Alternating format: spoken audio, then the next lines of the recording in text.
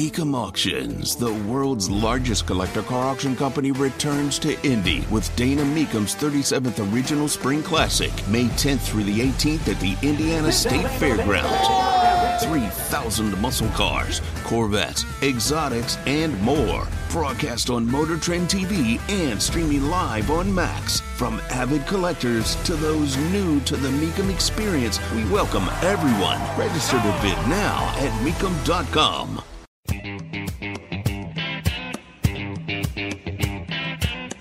Live from the heartland and the crossroads of America, it's Tony Katz Today.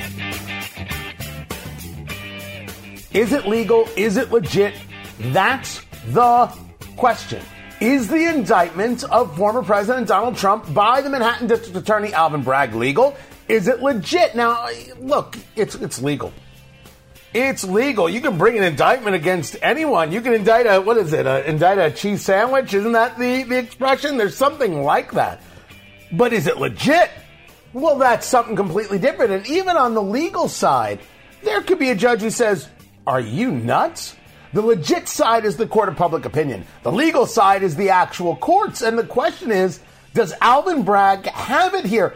Hell, we don't even know what it is yet. And wait till you learn what all the it can be. Tony Katz Today. Good to be with you. Yes, I wasn't scheduled to be here today, but the indictment came out, and how could I not be here talking about it with you? So I got together with Cornell Law Professor William Jacobson because I wanted to break down the legal parts of this. Everybody can do speculation. That's an easy part.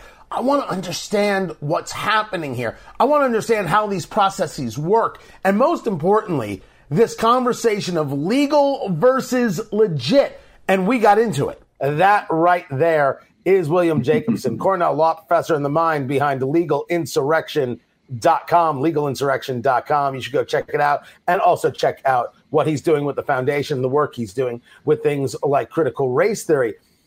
I ask these questions because they're the top two, right? People who are junkies, they've been paying attention. People who are like, whoa, did they just indict Trump? They've got a whole nother series of questions. So first, let's get into your thoughts on the indictment comes. Were you surprised? Were you shocked? What's your take on what you know thus far? Well, it wasn't a surprise in the sense that everybody's been talking for weeks, if not months now, about how it's moving towards an indictment. But when it actually happened, yes, I actually was kind of shocked because it's a momentous event in the history of the country where a politicized prosecutor, somebody who vowed to get Trump during his campaign, is now actually following through on it. And so I think it's very worrisome. It's very troublesome. It's a dark moment in our country where a politically motivated prosecutor can try to interfere in an upcoming presidential election. So yes, in that sense, it was a surprise. As political as we know the Soros-backed prosecutors have become, it's still a shock when they actually do something like this. As to the indictment itself, we have to wait and see. We have to see what's in it. But if the leaks and the reporting by the New York Times and others is correct, this does seem like a very far-fetched theory that they're pursuing against Donald Trump. There's nothing wrong with saying Soros-backed prosecutor. Absolutely nothing wrong with saying that, sir, because he is backed by George Soros. And when people say, when you say that, oh, that's anti-Semitic, I'm just letting everybody know you can tell them your Jewish friend. Tony said, no, it's okay to say Soros-backed prosecutor. But when you bring that up, that is to bring up the idea of where Alvin Bragg's politics really are, where they lie on the spectrum. You talk about not being surprised by this going forward, maybe a little amazed, not necessarily surprised. There is a difference in the thing. So let's break down these two basics, as I call them. Is this legal? Is this something that the district attorney of Manhattan can do, whether it's the idea of charging a president or a former president, or is it more of charging a former president like this? Well, I'm going to take you off track for a second and deal with the Soros-backed prosecutor issue. I find it completely disgusting when people abuse the accusation of anti-Semitism, which is a very serious accusation, simply because people are stating a fact. George Soros backed a number of Democrat prosecutorial candidates. It was reported widely. He has bragged about it. George Soros found a weakness in our system, and that weakness in our system is that the vast power that prosecutors have has now been mobilized for political purposes. And that was his intention in funding all these prosecutors. Our system relies on the good faith of prosecutors because they have so much power, including the power to bring matters to a grand jury where the defendant doesn't get to present countervailing evidence, doesn't get to present opposing viewpoints. And so George Soros-backed prosecutors have created enormous destruction in this country through non-prosecution of crimes. Alvin Bragg being number one, on day one, he announced he was down. He would not prosecute a lot of crimes, including some violent crimes. So there's nothing wrong with saying Soros-backed prosecutor.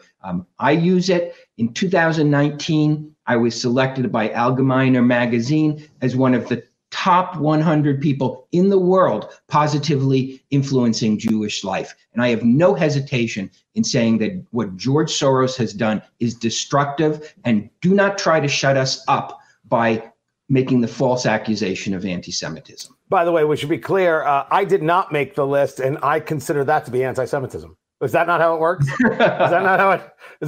Let's get back to Alvin Bragg and really get into this 1-2 punch. The question is it the legality of it all? That will be ruled upon by a judge. This appears to be, assuming there's no surprises in the indictment, there's no crimes alleged unrelated to the payment to Stormy Daniels, assuming, as the New York Times and others have reported, this is all related to bookkeeping crimes, then a judge is going to have to rule on whether a local prosecutor, a county level prosecutor, can turn stale, out of time misdemeanor charges into felonies that, based on alleged violation of federal campaign laws, particularly where the federal government has investigated and chosen not to prosecute. So I think that there is a significant likelihood that if that is the basis for this indictment, that if not a state court, lower court, trial judge, an appellate court will say, you can't do this, Alvin Bragg. You can't bootstrap something. We wouldn't allow you to do this to anybody else, and we're not going to allow you to do it just because you don't like Donald Trump. So I think the legality is suspect. Again, we've got to wait to see what's in the indictment, but I think there is a significant possibility that a judge will throw this out. Before we get into the concept of legitimacy, when I first heard that he was indicted, I was like, this is nuts. And then you start hearing reports that the indictment, which has not been unsealed, may have like 20 charges. And then this morning it was hearing about how there might be 34 charges in the indictment. As you hear numbers like that, and again, I agree that it's speculative, and I appreciate your positioning that people may be, bothered by this. The legality of it is only determined by what we know about when the indictment is known to all. But as somebody who has gone through this, who has engaged as a lawyer for a number of years, when you see 34 charges, does that seem to you like, wow, Bragg's got something here and is hitting it from every angle? Or, wow, Bragg's got nothing here, and he's just desperately trying to hit one fish in the barrel? Well, we don't know what the 34 charges are. It could be that there were 34 pieces of paper or 34 computer entries, all related to the same payment, and he's choosing as a publicity stunt to charge them in 34 separate counts as opposed to a single count. We don't know that. So the mere number of 34 seems to me like a publicity stunt. Okay, so just to interrupt, that was it. Like, for a lot of people, you hear 34 and you're like, oh my gosh, what do they have? You're saying it could be 34 charges on the same thing to make it sound like a big thing. Exactly. Each entry, in theory, that was improper in theory, could be a separate count. Okay, they could say, on whatever the date was, July 1, whatever the year, and then again on July 2, and then again on July 3. So we don't know, but that's what's so troublesome is that the leaks about these things are meant to generate headlines. They're meant to have a political impact. And that's just another indication that what Alvin Bragg is up to here is politics. And there's every indication of that from his prior public statements, from the fact that prior district attorneys in New York, in Manhattan, looked at this and chose not to prosecute. He sat on it for a number of years, for the 2 years that he's been in office. So everything about this smells really bad, particularly why are you doing it now? Why didn't you do it a year ago? Why didn't you do it 18 months ago? Why are you doing it now when Donald Trump has finally declared as a candidate? And the question is, if he had not declared as a candidate, would these charges have been brought? And I think the answer is no. How about the concept of the feds? Talking to William Jacobson of legalinsurrection.com, Cornell law professor. Check out his work at legalinsurrection.com. Wasn't this a case that federal prosecutors said, you know what? We hate Trump. We think he's the worst. We would like to talk bad about him all day long, but we ain't got nothing here. Wasn't that the case just a couple of years ago? Well, I don't know that they issued a pronouncement exonerating him, but they did look at it. They did investigate it. And decided not to go forward. That's point. Right. And they decided not to go forward. So, which is powerful proof, because the feds could, if there was a federal election law violation, you would expect the federal government to be prosecuting it, not the district attorney in Manhattan. This is just an attempt to get Trump. Everybody knows it. Everybody sees it. Whether it holds up in court, I think there's a better than 50-50 chance that if what we believe it to be is what it turns out to be, a judge will say, you can't do this. You're too late. You should have done this 5 years ago. Walk down a bit of this legal thought process with me and tell me if I'm right or wrong.